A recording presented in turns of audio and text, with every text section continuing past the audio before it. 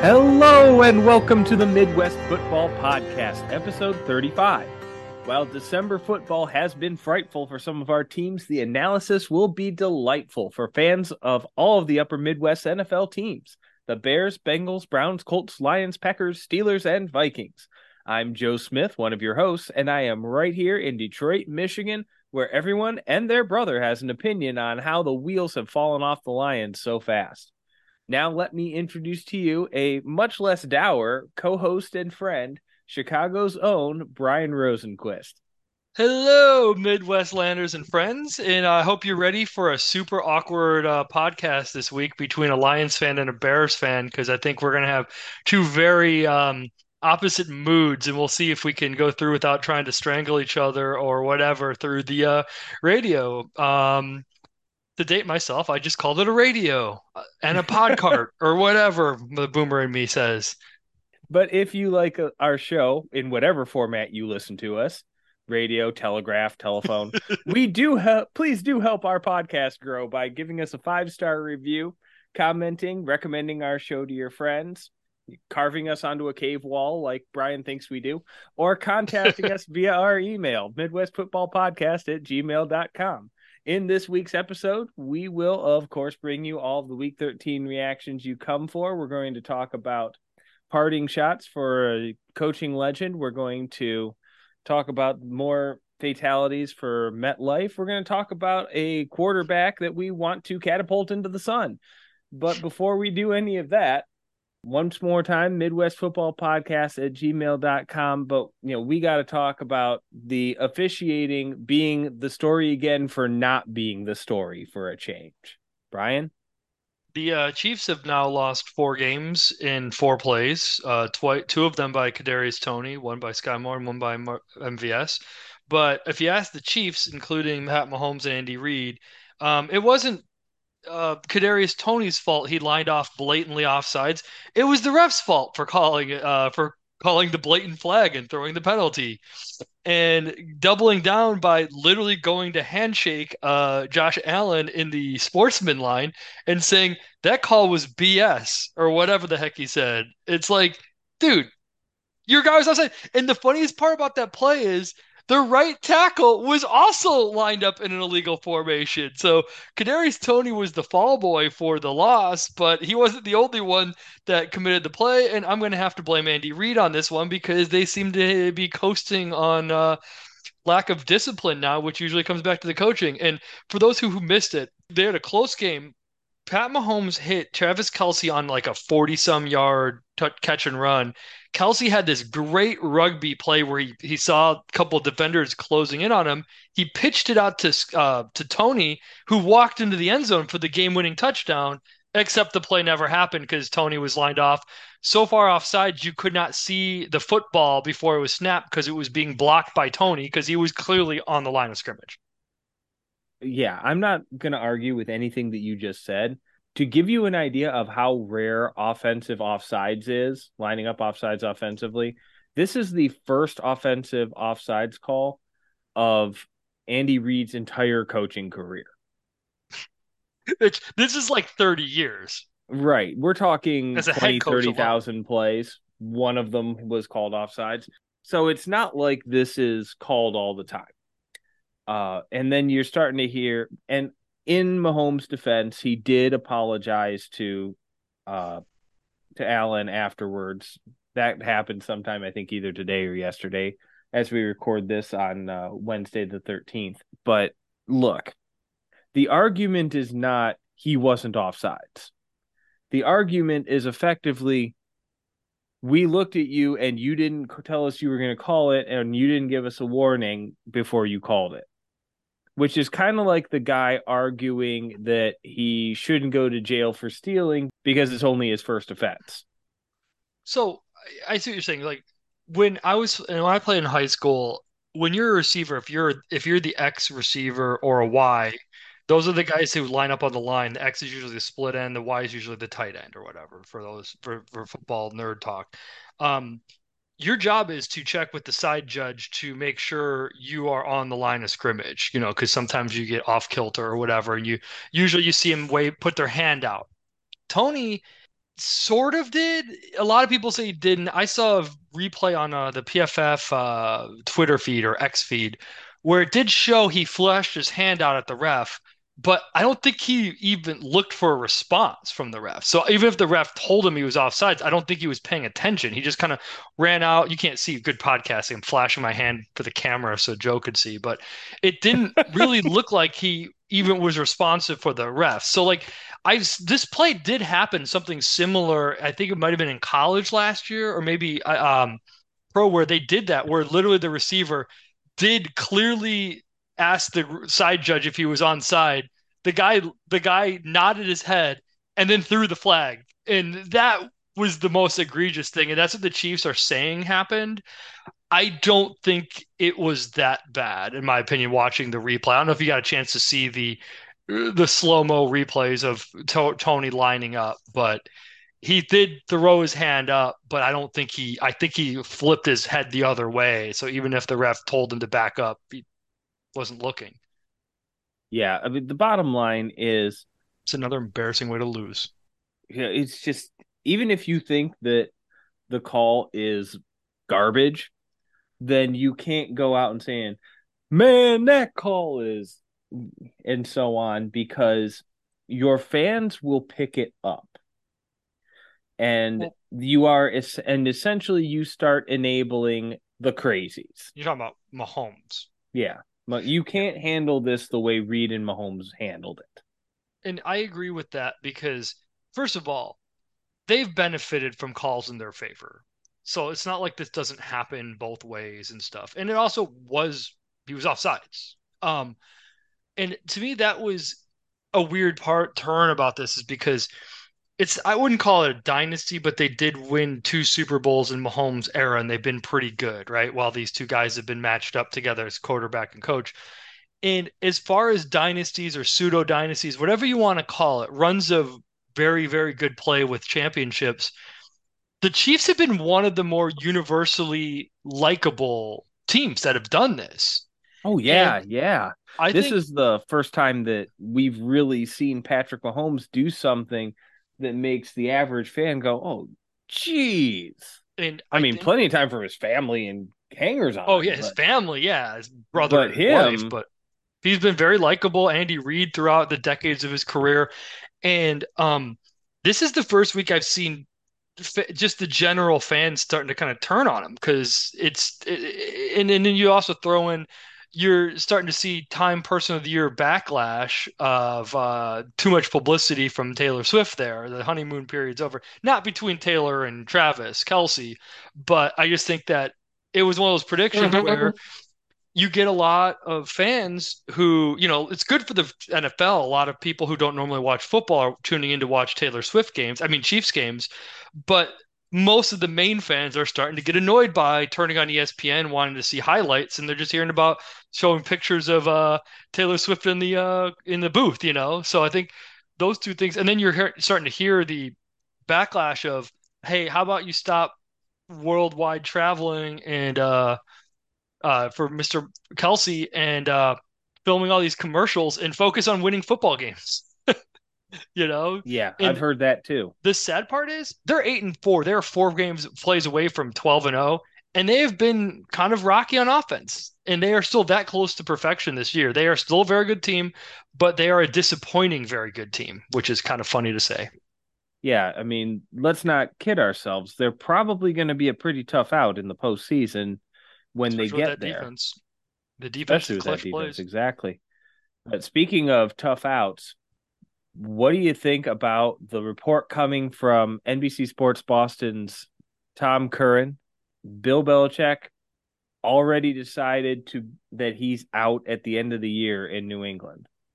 Yeah, I thought it was interesting because there were rumors about this earlier in the year when they had that embarrassing loss in Germany. I believe it was to our Colts, and there was rumors, unsubstantiated rumors, that the Patriots and Belichick had mutually agreed to part ways after the season ended, which is always weird that they would just agree to have a lame duck coach for the rest of the year. Do you think there's some fire to this fired story? I absolutely think there is. And I think And I think it had a lot to do with the timing of the loss in Germany, which is a game that Kraft has spent literally the better part of a decade trying to get the Patriots to play a game in Germany. And it finally happened, and they lose to the Colts. Hmm. Yeah. I don't know how long Kraft has been owner of the team. I think it's been since like 2001, 2002, right about the start of the Brady era. I think it was before Belichick. So yeah. So, and I don't think he's ever had a season like this. Look, the Patriots were the first AFC team eliminated from the playoffs. Yeah, that was after beating the Steelers this week. We could talk more about Yeah, that they later, were but more on that later, but yeah, this is the it's Patriots aren't just bad; they're the worst team in the AFC. it's yeah, and they're lucky the Panthers exist because they get all the press, but the Patriots have kind of flown under the radar for being terrible. I mean, we saw stories like they're the first team since the 30s to hold their opponents to 10 or under in 3 straight weeks and not win a single one of those games. That was before they beat the Steelers, I don't and know how that's even possible in modern NFL, it's but it's not involving ludicrous. not involving Iowa. And but to me, like Yes, Iowa or Booty, Iowa. exactly. But what's interesting to me about Belichick is I still think he's a good coach. I think he's been making a lot of bad GM-like decisions. Obviously, we've seen a lot of poor drafts. He can't get a receiver and stuff. But I'm going to focus on his cronyism when it comes to hiring assistants. We see him bring back these washed-up guys that aren't good year after year. We saw Matt Patricia come back last year. We saw Joe Judge after their failures as head coaches. We see his sons. We see Belichick names all over the assistant coaches. Bill O'Brien, who was a former assistant, is back as the offensive coordinator, but he was their offensive coordinator like 15, 20 years ago, and apparently he's running the same offense. And somehow the offense has been worse under O'Brien this year than it was last year under a defensive coordinator slash special teams coach, Matt Patricia, who was somehow That's hard running to the do. offense last year, which I can believe you could be worse than a Matt Patricia coach team. But here we are. So I don't know what's going on with his assistant hiring. I mean, he can still coach the defense. The defense is still good this year. I mean, you can't lose 3 games holding teams to 10 or under without good defense because you're holding them to 10 points per game or less. It's unbelievable. Yeah, these are stats that you can almost hear the Greenberg. I'm not sure how this is possible, but yeah. Yeah. So yeah, I'm not surprised at all if this is completely true because on one hand you've got plenty to rip on Bill Belichick for with the way this team has gone, especially on offense. They don't have a quarterback; they're desperate for one. But at the same time, this is also an owner that's never had to deal with losing. Hmm. And what's also interesting about it, too is that the year after Brady left, he won the Super Bowl, which gets rougher the more games they lose. Because remember, that year they got Mac Jones fell to them, and they made the playoffs. Remember that? It feels so long ago because they have then spent the next 2 years changing the offensive coordinators around Mac Jones and somehow ruining him. People forget he was in that vaunted rookie class. He was their best quarterback as a rookie amongst Fields and Trevor Lawrence. He's going to be out of the league next year, possibly with the way he's playing. They've already benched him for Bailey Zappi. More on that later. So, yeah, I mean, I'm curious to speculate where Belichick ends up. I think him ending up the Chargers coach next year sounds kind of interesting, to be honest. But you got anything more on that? No, let's switch over to some gory details from MetLife, and I'm not talking about the Cutlet Mania that we'll get to later. We're talking about some of the injuries that hit during the Jets and Texans game because oh geez, That was I an don't know ugly what game. the deal is with the MetLife turf. What is it like painted concrete or something? But it seems like every week there's a major injury or two on that field. You mentioned earlier when we were talking about Achilles blowouts earlier this year that you mentioned people were trying to get rid of the turf, and I was like, What's the problem? This isn't AstroTurf from the 80s anymore. This is pretty nice stuff. Apparently not in New York. This $2 billion stadium is just an injury waited to happen for players now.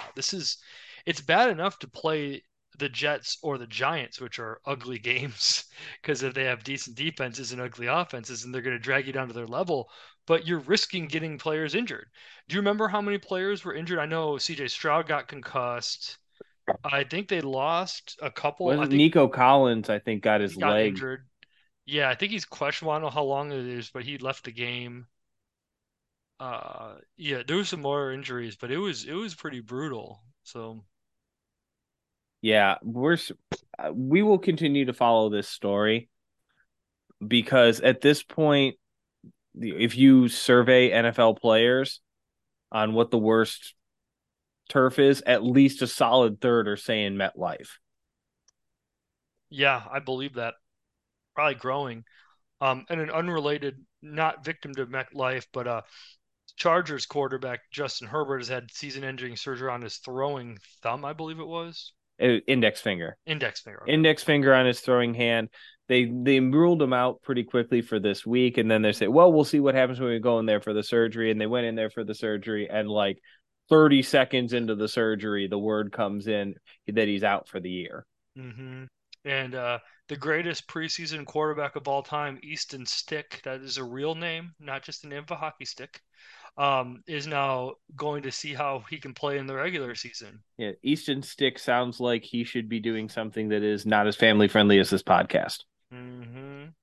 And so RIP to the Chargers season as they play the Raiders tomorrow night as we film it on Thursday night. That could be another Thursday night game to follow to not watch unless you have fantasy football players going, which I feel really bad for you if you have you're relying on Chargers and Raiders right now in the playoffs. That could be Yeah. rough Yeah. based In on good the news state. for Chargers fans, this might be the bottom falling off enough to actually get rid of their coach. And this is a potential Bill Belichick location. That'll be interesting if he gets a falls back into a coach or a quarterback and gives Justin Herbert an actual defense. That could actually be a pretty good pairing. Creating Possibly, two stories. depending upon whether or not They have a lot Bill of Belichick is can still coach or if he's just interested in, being grumpy and doing things his way. It's We'll true. see. I mean, if he came in and just defensive coordinated the talent they have there, they'd be the number one defense based on what I've seen this year alone with Khalil Fair. Mack and Joey Bosa and stuff. So, but either way, shall we get on to the Midwest, what the Midwest Landers came for? The recap Exactly. of week 14. If you want to get in on the conversation, email us at midwestfootballpodcast@gmail.com. But we are going to start our reactions to week 14, the meat of our podcast, starting with a surprising Thursday game that we've already alluded to. The Patriots at the Steelers, and you Steelers fans have pretty much officially turned on Mike Tomlin, haven't they? Well, that's what happens when you fire your scapegoat, and 3 weeks later, you've lost to two of the three worst teams in the NFL. Which, by the way, Bears, thank you very much. The last two losses by the Steelers were to the Cardinals and the Patriots, who are currently sitting on number 2 and 3 in the draft order, which basically gives the Panthers a 2-game lead on that. More on that when we get to the Bears. Um, actually, no, Yeah. we'll just finish it now. Which, yeah, for the And record, I think the Bears are sitting at what? First overall in their and pick from the Panthers, who are Panthers. who are one win Like what? Fifth overall with their own pick and and they're a game out of of the the wild wild card. card. Yep, that's a weird spot to be in. Like, So I'm the Bears can go either jealous. way. Yeah, oh, I love it.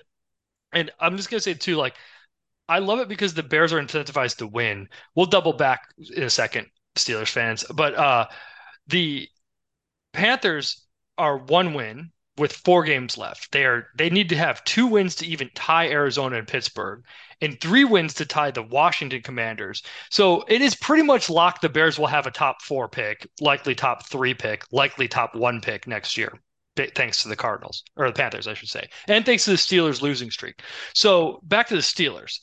This was an embarrassing loss, and we talked about this. If you guys go back and listen to last week's One More Thing, I almost called this game exactly, other than just no pick sixes by Trubisky, but he came close. Like I think my one more thing was, I think Belichick defense will trick Trubisky into some interceptions, possibly pick sixes that will set up the game winning. And it was 21-3 at halftime, and the Patriots just had short fields to punch the ball in the end zone. So it And can I was say, by the way, that I think this proves that Kenny Pickett is worth something because without him, the Steelers just lost to two of the three worst teams in football. that is a great point. I mean, Just saying. he's one of those guys. He doesn't put up great stats when you look at him, but he comes through. I mean, we talked about Pickett earlier this year where he has like less touchdown passes than in his career than CJ Stroud does this year, but he has a lot of Yeah. game-winning touchdown or game-winning Yeah. drives. This year, Kenny Pickett has one more passing touchdown than Joe Flacco. Joe Flacco, who was out of the league until 2.5 weeks ago when he started Two. two. I mean, wow. Just say, yeah, that sounds like a made up stat, but it's Hmm. not. But That he's being also been said, winning a lot of games. they Yeah. the Steelers are a team with fantastic defense, and Pickett can make clutch throws and avoids the big mistake. And Trubisky makes a lot of mistakes, and we saw that in the first half, and it puts Pittsburgh in a big hole. Now, to Trubisky's credit, I think he did settle down a little bit in the second half, but it was too late. I mean, they basically just had a garbage time Yeah, touchdown to when the Deontay pressure was Johnson. off, Yeah, uh, exactly. a So, golf special yeah, there you go. It's a shame to me too, because I've now seen enough with Trubisky as a backup quarterback that I don't think he's salvageable. I thought he had the talent and maybe he was a little bit slower to pick up on reading defenses, that it would just take him longer to be an adequate backup, but I don't think he's there. I mean, you're already seeing the Mason Rudolph, the red nose smash face quarterback.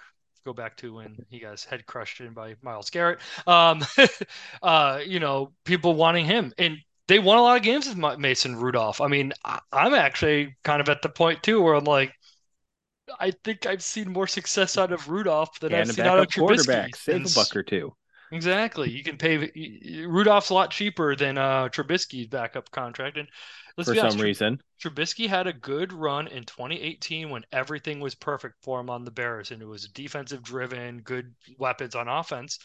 And since 2019, Trubisky just hasn't been good. That's it. We know it. I know he was the number two overall pick, but you can move on. Mason Rudolph has been a better backup quarterback the last 4 years, and I think the Pittsburgh should make the change, to be honest, as long as Pickett's out, because they are currently a playoff team, despite the losses to the two of the three worst Right. teams. Even though you got the fans that want Tomlin out of here, and you're starting to come up with some wild stats that are like that make you go, huh? Like Really? how, for example, Mike Tomlin has been the coach of the Steelers for what, 17 years? God, has it been that long? 12, 17, something like that. Yeah. Do you know how many of those seasons the Steelers have won a playoff game? At least one? Oh, at least two because they won Super Bowl twice.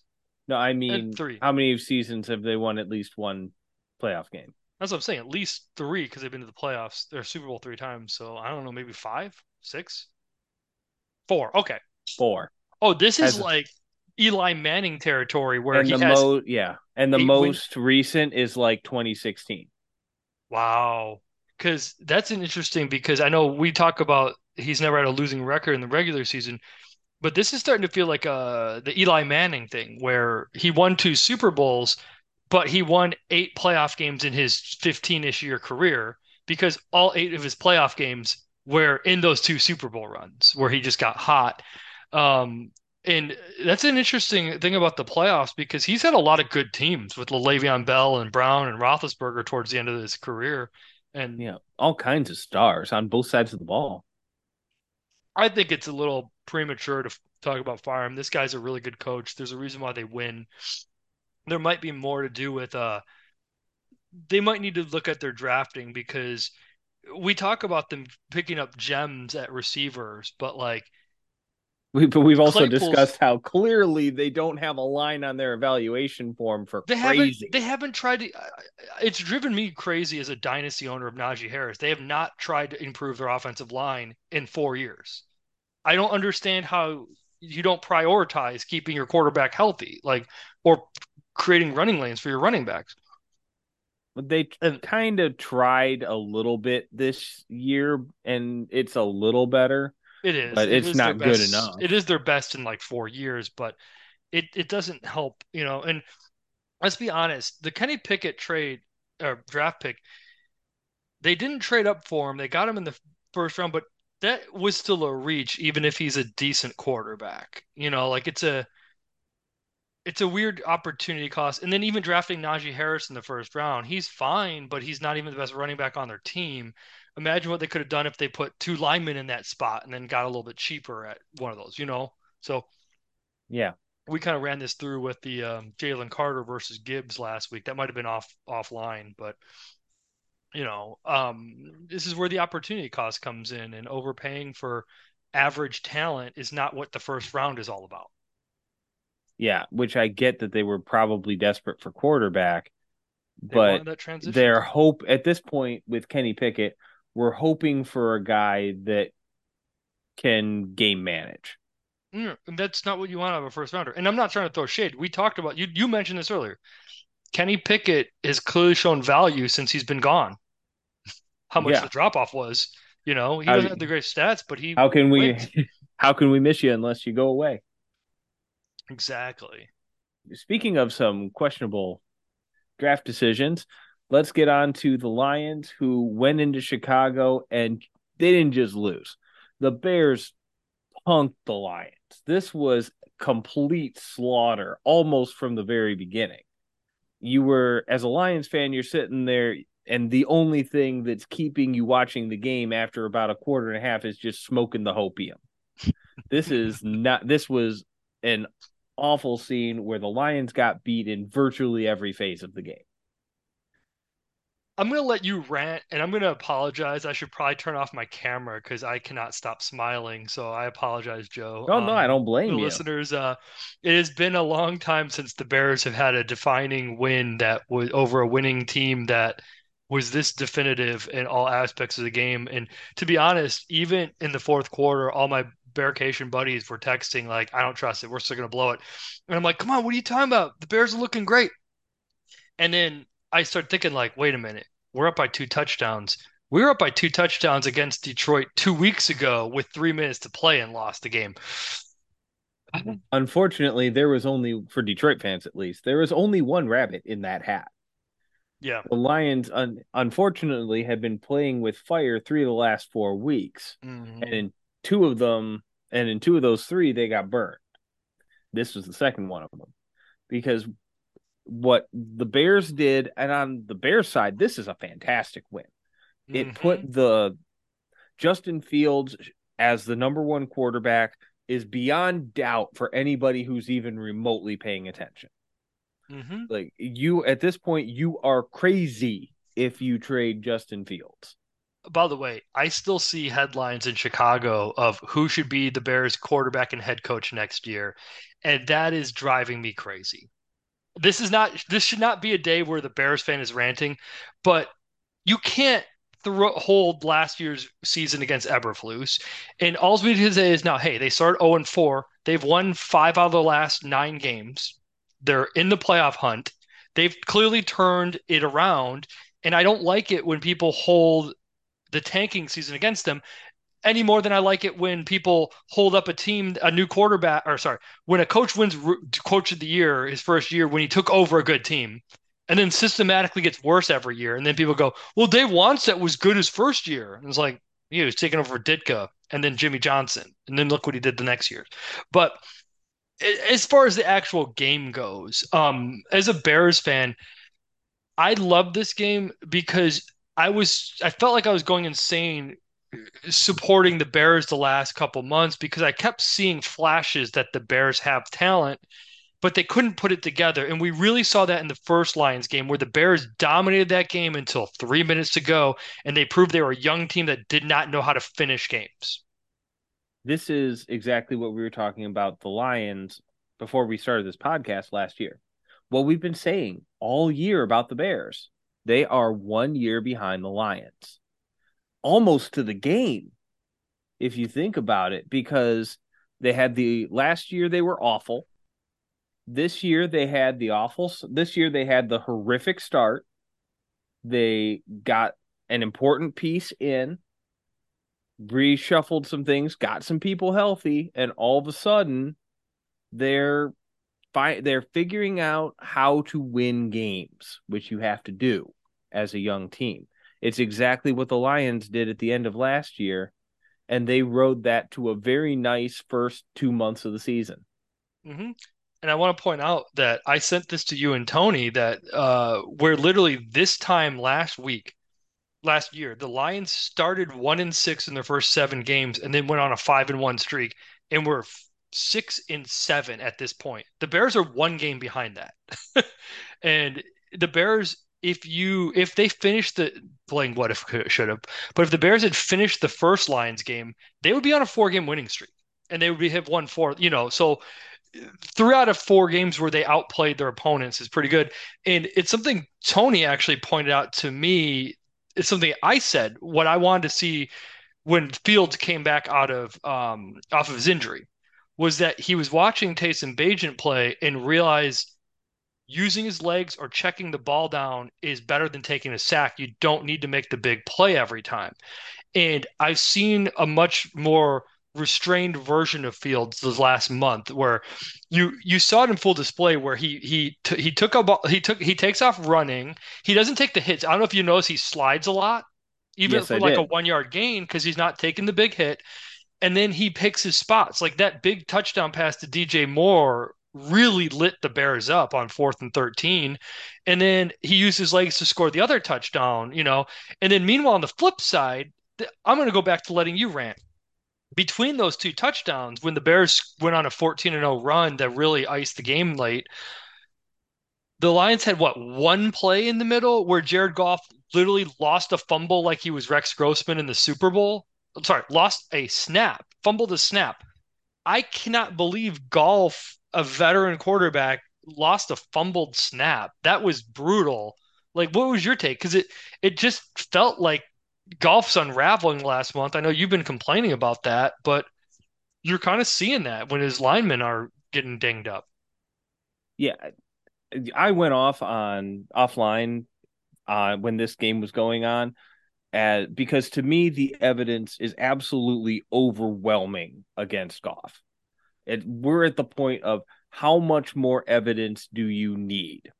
Because you're starting to you got some of the local reports that the fumbled snap was ever so slight double clutch on the snap by the backup center, which okay That's maybe fair. It was a that backup center. contributes. That makes sense. That actually explains a lot, but still. Well, the backup center is a, a long-term veteran and hmm former starter. Okay. So it's not as much. It's not like That's they fair. drag this guy It's not in like it's off a the rookie street. making his first start or something. Okay. No, but we got to blame Pie. You got to give a huge chunk to Goff. Look, he's had in the 3, 4, 5 games that the Lions have played, where not counting the Saints game hmm that they won, Goff has been multi turnovers every single game. Two, often three. It's been brutal. At what point do you have to say, you know what? If what the Lions have in terms of offensive weapons and if this is not enough offensive line for Goff, how hmm much offensive line does he need?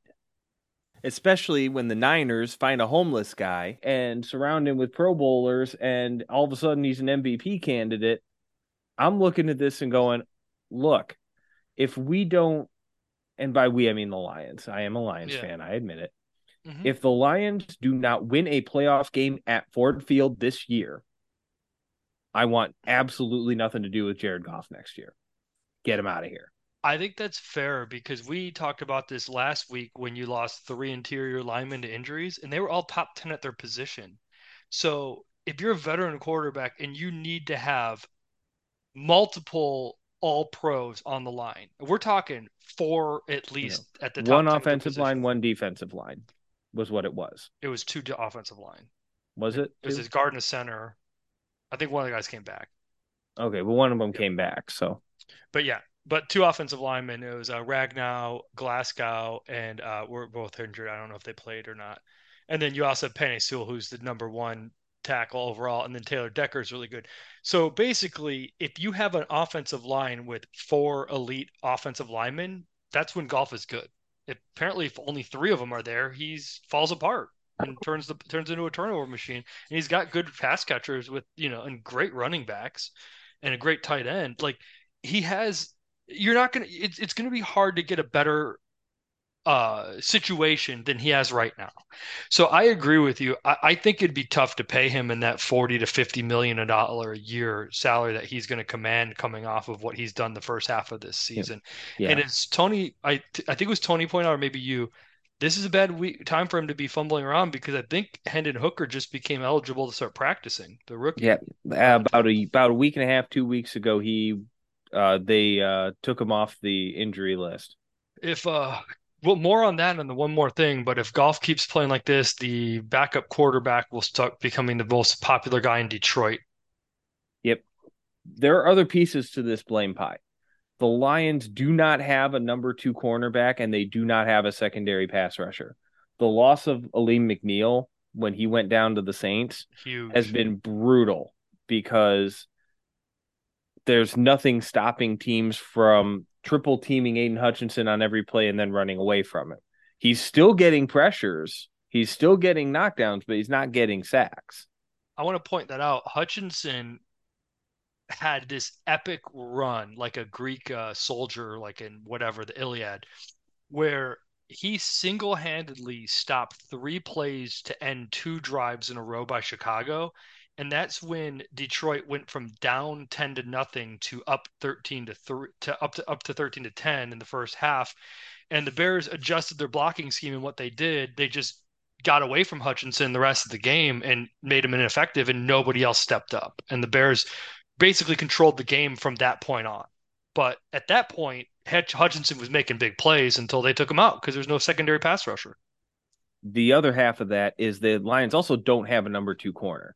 The Lions have been playing Jerry Jacobs at number two corner for much of the year when all of the secondary guys that they brought in at high paychecks were hurt in the first 3 weeks for the Mm-hmm. year. That's Remember rough. that? Mm-hmm. So they've been playing Jerry Jacobs, who everybody admits is not an NFL starter. And the offenses that have been able to pick on him were are the ones that have made the Lions defense look like Swiss cheese. The touchdown pass to Moore was right over Jerry Jacobs, who just flat could not run with him. And I have Yeah. no idea why. By the way, I have no idea why the Lions are blitzing on 4th and 13 and putting Jerry Jacobs in single coverage against Moore. Well, What the heck is that even call? if they covered it, that's the easiest way to turn Justin Fields loose on a scramble because there's nobody watching the quarterback when you go man to man and they all turn their backs on him. So yeah, that Exactly. was a terrible play call. And Um, that gets us to the part of the blame pie that not too many people around here are talking about, and that's the coaching. mm, Because you look at these penalties against the Bears, what there were like 8, 9. it was a lot of penalties It was, against the Lions. Yeah. I think there was at least 8 accepted penalties against the Bears. hmm Just the accepted ones.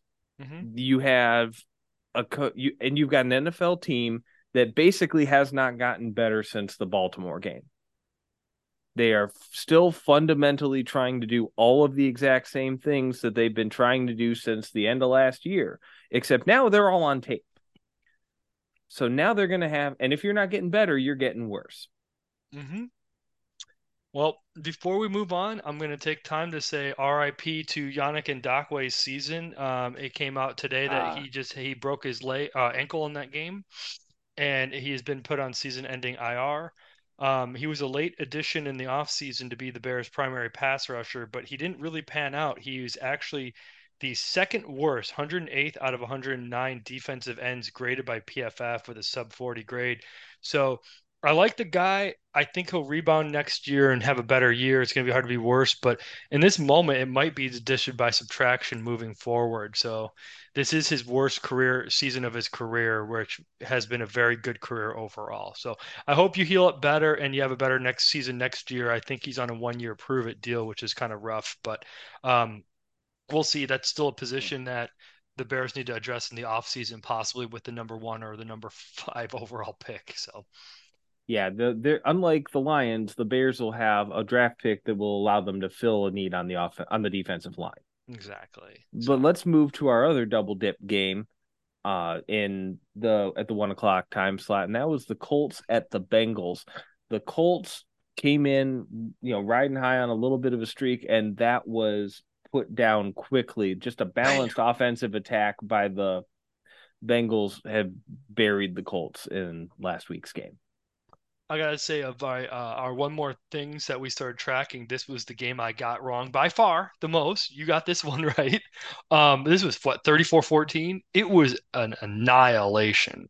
I mean, I think there was a pick six that kept it close-ish early on where the Colts had a defensive score, but Oh yeah, Bengals that game. defense. I Oof, I saw that play. That was not a pick six so much as it was a shakedown. Like that was one of those where the receiver was kind of coming, and the defensive back comes in, grabs the ball out of his arms, and just runs the other way. larceny. Yes, it was not. Yes, it was not a pick off. It was larceny. Yeah. And that is crazy because that means that I mean the Bengals defensive line so we'll talk about the offense first because they buried the Colts, especially with Jake Browning's looking like one of the best 10 quarterbacks in the league right now. They might have struck gold, you know. He's rejuvenated their season, winning the last two games.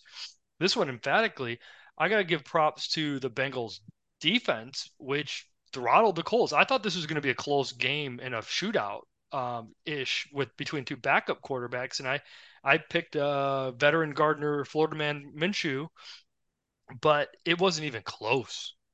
Did you see? What did you see? I mean, was it the credit to the Bengals offensive line, their defense? What was your take on I this? really came away impressed with the offensive line because the Colts have caused a lot of havoc with their pass rush over the last couple weeks. I think they've had 3 straight or 3 of the last 4 weeks, something like that, 4 of the last 5, where they've had like 3, 4, 5 sacks.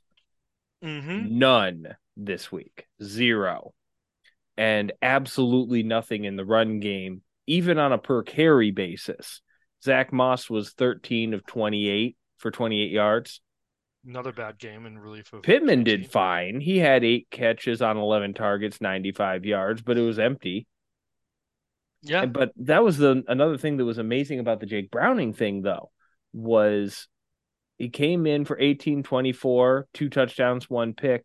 But this was not a big Jamar Chase game. Like you would expect the star receiver to come pick up some of the load. like No, last week. Jamar Chase had 3 for 29.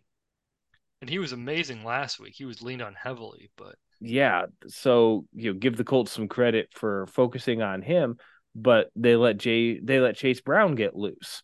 hmm and what's If it's crazy to me what is too this? is 9 guys caught passes for the Bengals and in 18 completions. nobody caught more than three passes. And what's incredible is it's not like he was just checking the ball down to tight ends and running backs. He averaged 11.5 yards per attempt, which is elite. I mean, over nine is good. So that this is impressive. And he is the Phoenix that is the Bengals season, which has died twice now. Once to start, and then once when Burrow went down. Like they just keep coming. Yeah, you got to give credit where credit is due here. Um, they did a good job establishing the rushing game. Also, the Bengals did. Joe Mixon got his 21 carries for 79 yards and a score, and the Bengals are very, very difficult to beat when Joe hmm Mixon gets volume. Yep. And also explosiveness. He had a 45-yard catch. And T. True. Yeah. Higgins had a 46-yard catch. And Chase Brown had a 54-yard catch. You So sound they like made some Oprah big right now. plays. You get a big play. You get a big play. You get a big play. That's Jake Browning, aka the new Oprah, Cincinnati Bengals everybody gets a Oprah. everybody gets a prize. Everyone gets a 45-yard catch. Yeah. I mean, if you look at Gardner Minshew, the if you don't think about the numbers too hard, it doesn't look so bad. 26 completions, 39 attempts, 240 yards, a touchdown, a pick, until you realize that that is less than 10 yards per completion. So the Bengals were doing a fantastic job of keeping everything in front of them. 6.2 yards per attempt, which is almost half, which is like roughly half of what Browning was doing per pass. So yeah, it's a pretty rough game. Yeah. Look, I mean, we know that Gardner Minshew can come in and play in short bursts, but I think we've also seen enough to know that Gardner Minshew is not a starting quarterback on a good team.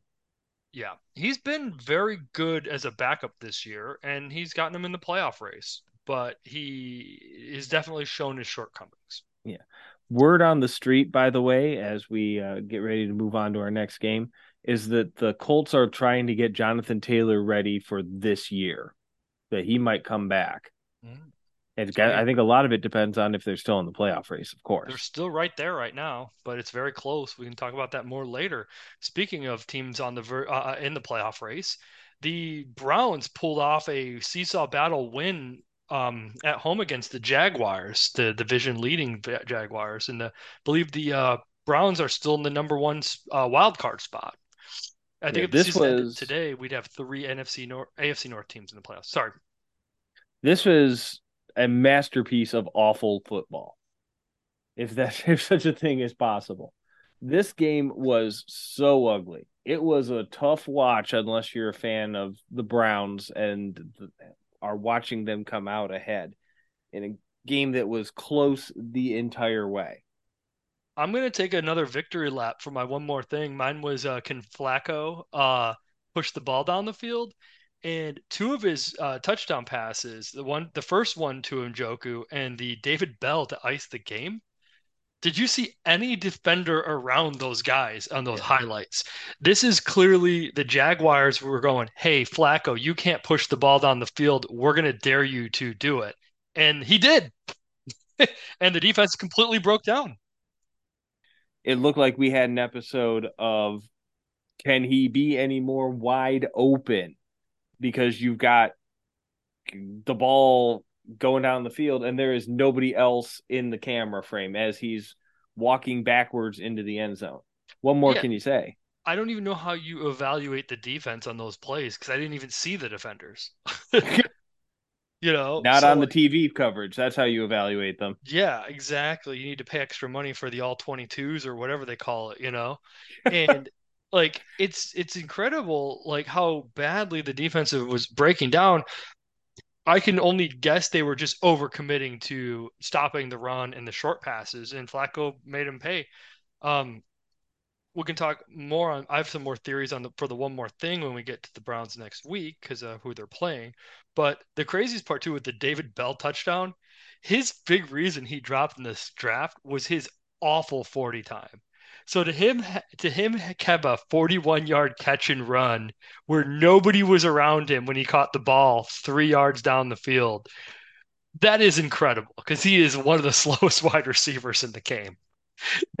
Fair. Yeah. So, but yeah, so Where's he uh, from? Maryland? Because then he'd be a slow turtle. that makes sense. Big Ten alum, Boilermaker. But yeah, he should have played for the Terps with that speed. So yeah, I mean, other than that, I mean, Njoku had his monster breakout game, 6 catches for 91 yards and 2 touchdowns. The running game was meh. More evidence that they were trying to stop the Jags were trying to stop the running game. Yeah, the running game for the Browns was more about volume than efficiency, which Yeah, you're it's okay fine. with when you win. hmm It was fine. Cooper was back. He had 14 targets. He's the bell of the ball. So I apologize to anybody who said Elijah Moore might be Flacco's big favorite target because he had 6 targets to Cooper's 14 and Njoku's 8. So maybe it was just a game, script. But maybe Moore will have another big game next week. We don't know, but it Evan looks like Ingram was really the only offensive star for um, for the Jaguars with 11 catches, 95 yards and 95 reception yards and Yeah. 2 touchdowns. Travis ETN's Etienne got stonewalled by the Browns defense. continues to be inefficient, but he made up for it by scoring a touchdown and catching 4 passes for 37 yards, which, if you remember, the big knock on him in preseason for fantasy was he doesn't score touchdowns or catch passes, but he did both of those today, which made up for his 35 yards on 2.5 yards per carry. But that is also really good defensive front that he was going up Yeah. against. Yeah, the Browns as And I'm not talking about raw talent necessarily. I'm talking about effectiveness on the field. The Browns might have the best defensive line in football. And they were right to attack because, Trevor Lawrence, it was shocking he even played with his lower leg injury last week. And the Browns harassed him very well, culminating with 3 interceptions and 4 sacks. So very opportunist defense. And despite giving up, 27 points, but, um, you know, Browns are still in the playoffs, but despite, fourth string quarterback who's now been named the starter the rest of the way. And the Colts say thank you very much for the loss by Jacksonville. Yep, they're right in it. Let's switch to the afternoon games, the later games, with, if you want to call this a game, I think it was a scientific test to cure insomnia, and that was the Vikings at the Raiders. The Vikings won. Everybody watching lost. Slow down. It depends. If you're European and you're a big fan of football or soccer, you would love this game. It was a 3-0 game where a late field goal won the Vikings the game.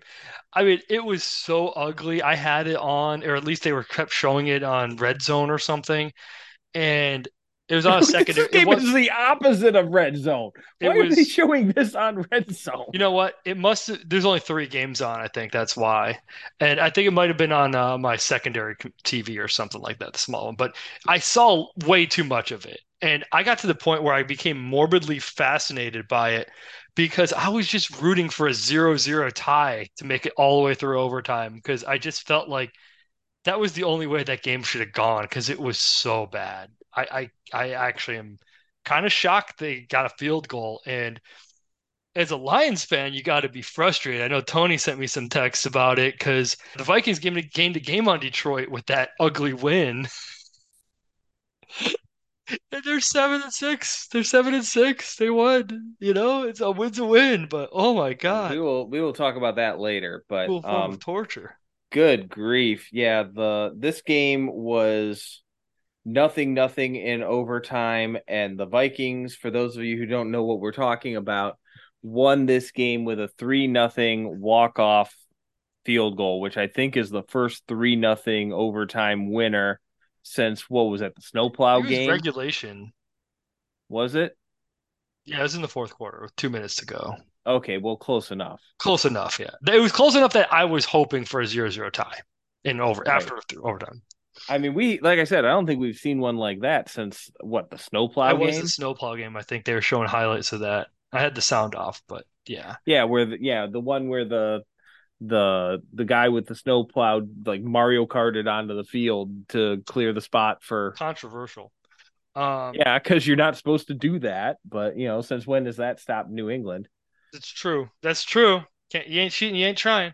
But onto the big news, other than the ugly win, uh, the Pastronaut might have had an end to his run because he didn't throw an interception, didn't throw a touchdown, but he did take 5 sacks and an ugly performance. He got benched halfway through for Nick Mullins, who's been named the starter for next week on Saturday. More on that later. And then the other one was Alexander Madison, much maligned on this podcast, actually had a great game, averaging 6.6 yards per carry on 10 attempts, but he's out. He left the game injured, and I believe he is out for the foreseeable future. He ankle injury, and he has not practiced all week. Yeah, I don't know yeah. the severity of it, but it looks like it's Ty Chandler So it season. looks like Ty Chandler, yeah, is going to actually get his first chance to legitimately carry the load. And he was not efficient when he came in last week. I don't know if that's on him or not. It might have just been the Raiders just going after the quarterback and Maybe. dominating the front line. I mean, but yeah, it was an ugly game, but it's Nick Mullins' time and it is Ty Chandler time. So Talk more about that later. Like all great cosmonauts that crashed and burned, he will be buried in the Kremlin wall, the highest honor. That's right. As of right now, the Vikings are 7-6, and they are currently in the second wild card spot. Now get this, it gets better. It gets better. They have the fifth best record in the NFC. They're one of five teams with a winning record because Tampa Bay is leading the NFC South with 6-7 record, and Green Bay is currently in the wild card spot in a one, two, three, four, five-way tie of 6-7 teams, not named the Saints. So there's a good chance a couple of those teams will turn into 500 teams or winning records by the end of the season. But right now, there's five teams with winning records in the NFC. So nice job making the argument that the playoffs should be regardless of conference and division. There you go. A lot of 7-6 teams that would win teams that would be out right now on a better conference. Right, because at this point we've got such a ridiculous competitive imbalance. Just look at the quarterbacks. Yeah. But we'll talk more about the Vikings later, but the Vikings are 2 games back of the Lions for the NFC North, and they play the Lions twice still. So they are still very much in control of their own destiny. And by the way, the Lions' other 2 games are the Broncos and at Dallas.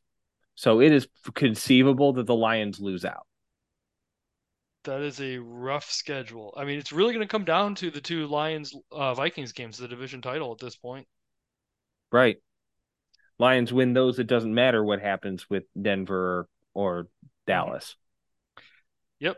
So speaking of playoff-bound NFC teams, if the season were to end today, the Packers are currently 6-7, but are at the top of that log jam due to tiebreakers for wild card three. They went on the road to the Giants in a game where they lost to Tommy DeVito in the Meadowlands um, And the media feeding frenzy is on. on the last second field goal. So, do you want to start this off with the first thing? Yeah, it's been moderate. As a Midwesterner, it's the Tommy DeVito fanaticism coming out of New York has been mildly off-putting. They're going for some psychotic reason. They're going with the nickname Tommy Cutlets because he's Italian See, that just and a makes me local guy that's still literally living with his parents and his Cutlet brother. makes Cutlet makes me think of the league when they run into Jay Cutler's baby and they call him little baby Cutlet. I And mean, I just think of lesser Jay Cutler, which I is not a think compliment. personally, I think of the nickname as pure New York City. Where it's not explicitly trying to be mean, but intentionally off-putting and incredibly diminutive. Well, the sad So part I don't get it. Okay, he's Italian, great. Why does that matter? the sad part is I actually thought when he made his first couple appearances, not necessarily starts, but appearances, I thought he was one of the worst quarterbacks I'd ever seen. But he's a guy that has quietly been turning the page. The Giants have won three straight to go from 2-8 to 5-8, beating Washington, meh, New England, meh, bye week, meh, and the Packers, which the Packers were quietly a very hot team. We talked about this last week. Yeah, That this was was very surprising to and me. this was an impressive win by Tommy DeVito, in my opinion, where he was very poised. Where the Giants had a lead, Jordan Love, for all of the hate that I've given him, came through in the clutch despite having a very ugly and accurate game where balls were just missing quarterback players by 10 yards on both sides of the ball early on. Um, but then Jay Cutler settled down, or sorry, Jay Cutler. Now we're talking about Cutler. Jordan Love settled down and he ended up driving the ball down and getting the Packers a 1 point lead with about 1 minute and 30 seconds left in the half by throwing a touchdown pass to Mike Heath and converting the two-point conversion on a run. Or sorry, he failed to convert the 2 point conversion, sorry, which is why they were only up by 1 point after that. But the bottom line is they scored 10 straight points in the fourth quarter with between 5 minutes to go and 1 minute to go. to take the late lead. That was very clutch of Jordan Love. And then here comes Joe Barry and his defense.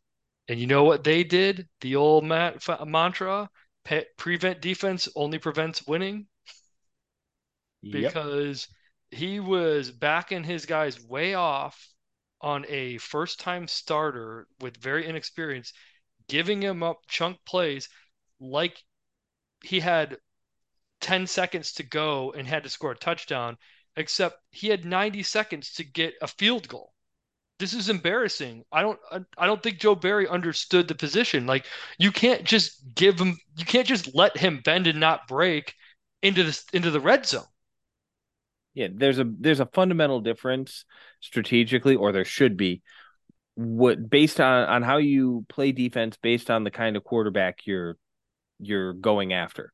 The general rule of thumb is you play coverage against good veteran quarterbacks, especially pocket passers, Yep. and you blitz the snot out of young, Bring the inexperienced pressure. passers. Hmm. What did Green Bay do?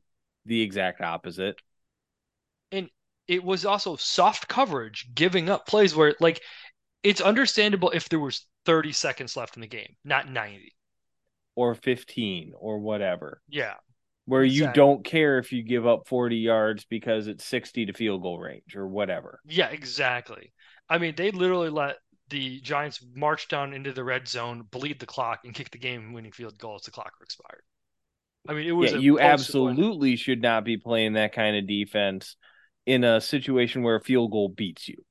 And this is a light version of the Chargers, where they have a lot of talent on the defense, and this offense has been getting a lot of the press with the first year starter, a lot of young weapons that have been, inconsistent but showing good flashes. The defense should be better. Like, the Packers are currently a playoff team as it stands, but they should be better right now, to be honest, if the defense was carrying them better. And this is a game they should have won. They should be the team challenging Detroit for the NFC champion North, not the Vikings. Yeah, the But truth of the matter is neither of these quarterbacks was particularly efficient. no. Jordan Love threw a ton, 25 for 39, but he only had 218 yards. So he is well under 10 yards per completion. Yeah, well, Tommy DeVito, yeah, he's 5.6 yards per attempt.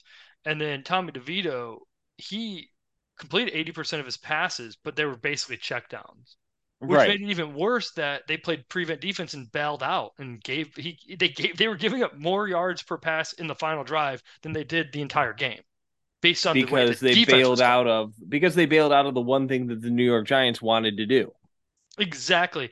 And this is the first week I've really heard the fire Joe Barry really ramp up beyond this podcast. I know we've been critical, especially you, early on.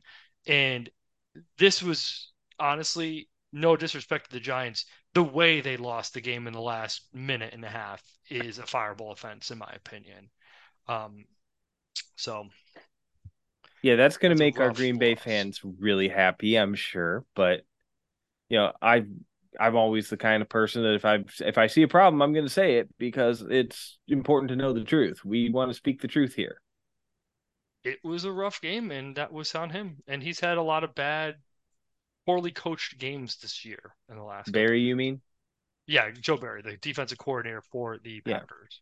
Like, let's be clear. When we were talking about a team that was a defense that was categorically constructed to play from ahead, pin their ears back, and attack with a lead, that's a team construction problem when you don't have a Hall of Fame level quarterback. True, but But when it you give them a hasn't lead with 90 been that. seconds to go, yeah, I agree Yeah. with that. But it hasn't even been that on this team. They've been wildly inconsistent. Agreed. Midwest Football Podcast at gmail.com is our email. If you think that Barry still should have a job, then, or Jared Goff or any of the other people that we've trashed along the way of this wonderful podcast, or maybe you are ready to jump in and you want to catapult somebody into orbit, please tell us who, and we can help explain why everybody should hate him as much as you do. In any case, it is time for our last segment, week 15 picks. And one more thing, we're going to pick all of our games straight up. We don't do the spread here on this podcast. It's tough to do, just to pick straight up in the NFL. But one more thing is the segment where we look at each Midwest team and just try to figure out just one more thing that will help us understand that team better. We have Saturday games this week for some reason. And do we ever have Saturday No more games this college. week? All three of the slots are just filled with Midwest teams. Of the six teams playing on Saturday, five of them are Midwest. All Let's with winning start. records.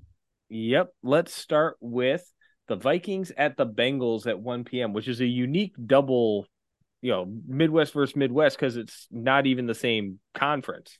So, Vikings, Bengals, what's your one more thing? Well, my one more thing for the Vikings first, because we'll do two more things when we double up, right?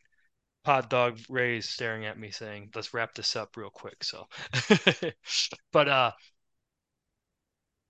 I think I want to see how. You know what? I'm gonna go selfish. I want to see how Ty Chandler does. He's been my boy since he was drafted late in the fifth round out of North Carolina, and with Madison potentially out, Cam Akers out, I want to see what he can do with the full workload. Yep. I want to see Justin Jefferson actually get acclimated back into this offense and see what that does to guys like Jordan Addison and TJ Hawkinson who has demolished all of the franchise records for receiving catches for a tight end in a season. So not only is Nick Mullins going to come in, but he's going to get the nicest set of tools that they've had since the very early part of the year. I want to say the Vikings Raiders game going back was so ugly. I completely forgot the biggest story. Jefferson made his first start since week 5 coming off the hamstring injury. Got lit up on his second catch. Like Dobbs hung him up for dry, which is probably why Dobbs got benched. And he got body slammed into the turf and left the game. He was taken to the hospital for x-rays, and was out for the rest of the game after two catches. So he is potentially playing again this week, but that He was said he's brutal. playing. Yeah, he claims he's studying. That doesn't mean he is. Um, and I think I just blocked that on my mind as a guy with him on my keeper league getting ready for the playoffs, that it just was traumatizing. But I What, hope, just because Dobbs basically lined him up to have the entire Raiders and secondary hit him yeah, in the ribs with a baseball bat? yeah, it was brutal. Two catches in three targets, and he was probably the best. They might have scored a touchdown or maybe 6 points if he was in the whole game. But hopefully he's Yeah, back. imagine that. Well, let's not get crazy. Yeah, right. But hopefully he's back. Moving on to the Bengals side, my one more thing is to see if the defense, who has been underratedly bad this year, really throttled the Colts last week. I want to see what they do against Nick Mullins and third string quarterback and a third string tailback.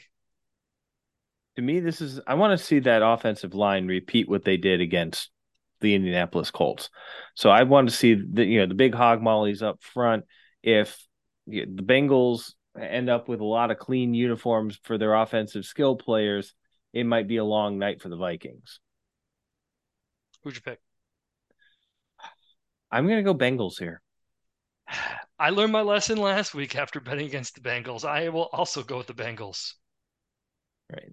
Don't be surprised if this is the Vikings, though. This is not an easy pick. So, Hmm. on to the 4:15 game, another cross divisional Midwest versus Midwest. We've got the Steelers at the Colts. Let's start with the Steelers here. What's your one more thing? Oh, yeah. Can Mike Tomlin not get fired? No, I'm just kidding. I'm not going with that. That's exaggerated. Um, Let's look at just how many degrees Celsius is that seat. I want to see how the health of the defensive line. I know TJ Watt had was in and out of the lineup last week. Allegedly, this is one of those controversies where he might have been concussed and then still played by putting on a visor. So I want to see the health of TJ Watt and the effectiveness of the defensive line against the underrated Colts offensive line. Yeah, I'm going the other side of the ball actually. But Good. again, the hog mollies again. The I want to see, the Colts got shut out from the pass rush perspective last week. The Steelers are probably going to have to throw to beat the Colts, at least at some point. So I want to see how much of the blame for this is still the offensive line. That's what I'm Mhm. going to kind of use here for the Steelers. If they're giving up 5, 6 sacks to the Colts, there's more going on here than just Trubisky. Good point. On the Colts side of the ball, I want to see if Zach Moss or Jonathan Taylor, whoever's running, can actually get it going. The Colts' run game is fallen apart the last couple of weeks after being very good most of the year, and I want to see if they can rebound against a very good Steelers front four and front seven. Yeah, this is a Minshew game. I want to see Minshew distribute the ball to more than just Pittman because I think they're going to need more than just Pittman if they're going to beat the Steelers. They're going to need some balance on their offense. They can't just count on one guy. Looking at rookie Josh Downs to step up. Will you please stand up? Please stand up. Yes. Sorry, a He little Eminem Yep. reference. um, I guess I'm gonna pick the Steelers to win on the road and get off the schneid after these embarrassing 2 game losing streak. I really feel like they're probably gonna win, but something in my gut says Colts, and I'm gonna go with that Colts pick. Um, I just I feel like the Steelers are a better team talent wise, but the Colts are just playing better right now. There's also something off with the locker room. I mean, the Steelers have a player Yeah. going off on social media every week. Yeah, this week it was Minka Fitzpatrick. We didn't miss that in the top part. Oh, well, there you go. I'm glad we got to it at least at some point. So we've touched Yeah, base on the I'm sure the Steelers Steelers four fans are times this week. delighted that we're mentioning it, but Yeah. yeah. And Well, by that I mean make it stop, make it stop, make it stop. yeah, on to the nightcap. So the first 2 games were both between two 7-6 teams. This is the game of the night. 7-6 Denver Broncos traveling to the 9-4 Detroit Lions. Both teams heading in opposite directions at this point, where the Broncos seem to be winning a lot of games since they gave up 70 points to the Dolphins, and the Lions, we talked about them earlier. What's your one more thing on the Lions? Well, the looks like the Lions are finally gonna address their issues on the cornerback by at least rotating through some of the other corners Mm. instead of counting on the one guy that we know is burnt toast. Hmm. So the Lions, it's basically going to come down to how can they protect Goff? Because we know that Goff has a stupid gene that clicks on anytime he feels any pressure whatsoever. So if Goff does not have a perfectly clean uniform at the end of this game, the Lions are losing. And that's what I'm looking for. My one more thing is I want to see if Amon-Ra St. Brown, who had his worst game of the season, his only time he didn't show up in fantasy last week against the Bears. The Broncos, after the 70-point game, have been really one of the best pass defenses in the league, which kind of dovetails with your golf thing. But I want to see if St. Brown can get off the snide against the Patrick Surtain and the elite cornerbacks for Detroit for Denver in a way he wasn't able to do against Jalen Johnson last week for Chicago. Taylor, as a rider here, the Lions need to get back to running the football, and the Broncos have been shown to be vulnerable against the ground game. If that happens, the Lions do have a chance. Hmm. But I'm picking the Broncos. I'm gonna pick the Lions to stop the Schneid and get another win at home on Sunday night. Um, I think Dan And I Campbell's hope gonna you're have a right. year. Yeah. So on to the Sunday game. We don't have any night games on Sunday after dominating the Saturday slate. We'll start with the Chicago Bears heading down over to Cleveland to take on the Brownies. Last time this happened, Justin Fields made his debut where he got sacked 9 times and got Matt Nagy fired. And I was at that game with a friend of the podcast, Luke, and that was a rough game to be a Bears fan at. Yeah, I imagine. What's so my one more thing while you cough up a lung, don't die on me, is I want to see a Fields revenge game where he gets sacked less than 9 times and wins the game. So I want to see if Fields can handle the pressure against Myles Garrett and the boys better than he did the last time he was on the road in Cleveland. This is a fascinating game for me because you've got the Bears starting to skyrocket up. You've got the Browns who have suffered just an unbelievable number of season-ending injuries and are still somehow chugging along with 8 wins. Hmm. As on the Bears side, this is this is a game that you're not going to win with Justin Fields handing the ball off and escaping. He's going to have to make some nice throws here. And there isn't going to be a practice squad cornerback to pick on the way there was against the Lions. So I want to see Justin Fields pocket passing, and let's see how he's progressed there against this unbelievable defense. What's your one more thing for the Browns? For the Browns, it's I fascinated with the Bears pass rush that's all of a sudden there. But at Thanks, the end of the Montez Sweat. day, it's I want to see Amari Cooper actually show out for the first time in a while. He has not had any statistics whatsoever from any quarterback other than Deshaun Watson. So if he's going off, that's a good sign for the Browns, excuse me. Tough matchup this week. Yeah, So, very. so my It one. Mhm. Go ahead. So my one more thing with the Browns is I think the Bears. I kind of purposely kicked this down to the one more thing when I was thinking about the Browns dissection was we talked about this. Flacco did a lot of checkdowns 2 weeks ago. The Jaguars dared him to beat him over the top, and he did. And I think I want to see what Flacco does against the Bears because I think the Bears are have coming in at Flacco in that sweet spot third game where they're going to know to keep their safeties around, but also still take away the underneath stuff and crowd the run. So if the And they have the Bears talent to do it.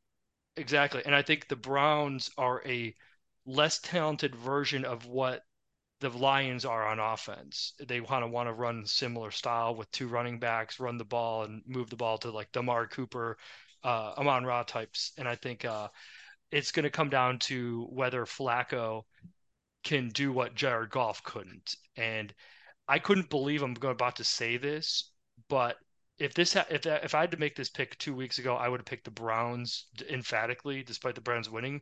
But I'm actually picking the Bears on another upset on the road against the 8-win Browns, which kind of shocked me, tased me because I think I'm losing my mind. But I think the Browns at this point are a lesser version of what the Lions are, and the Bears throttled the Lions.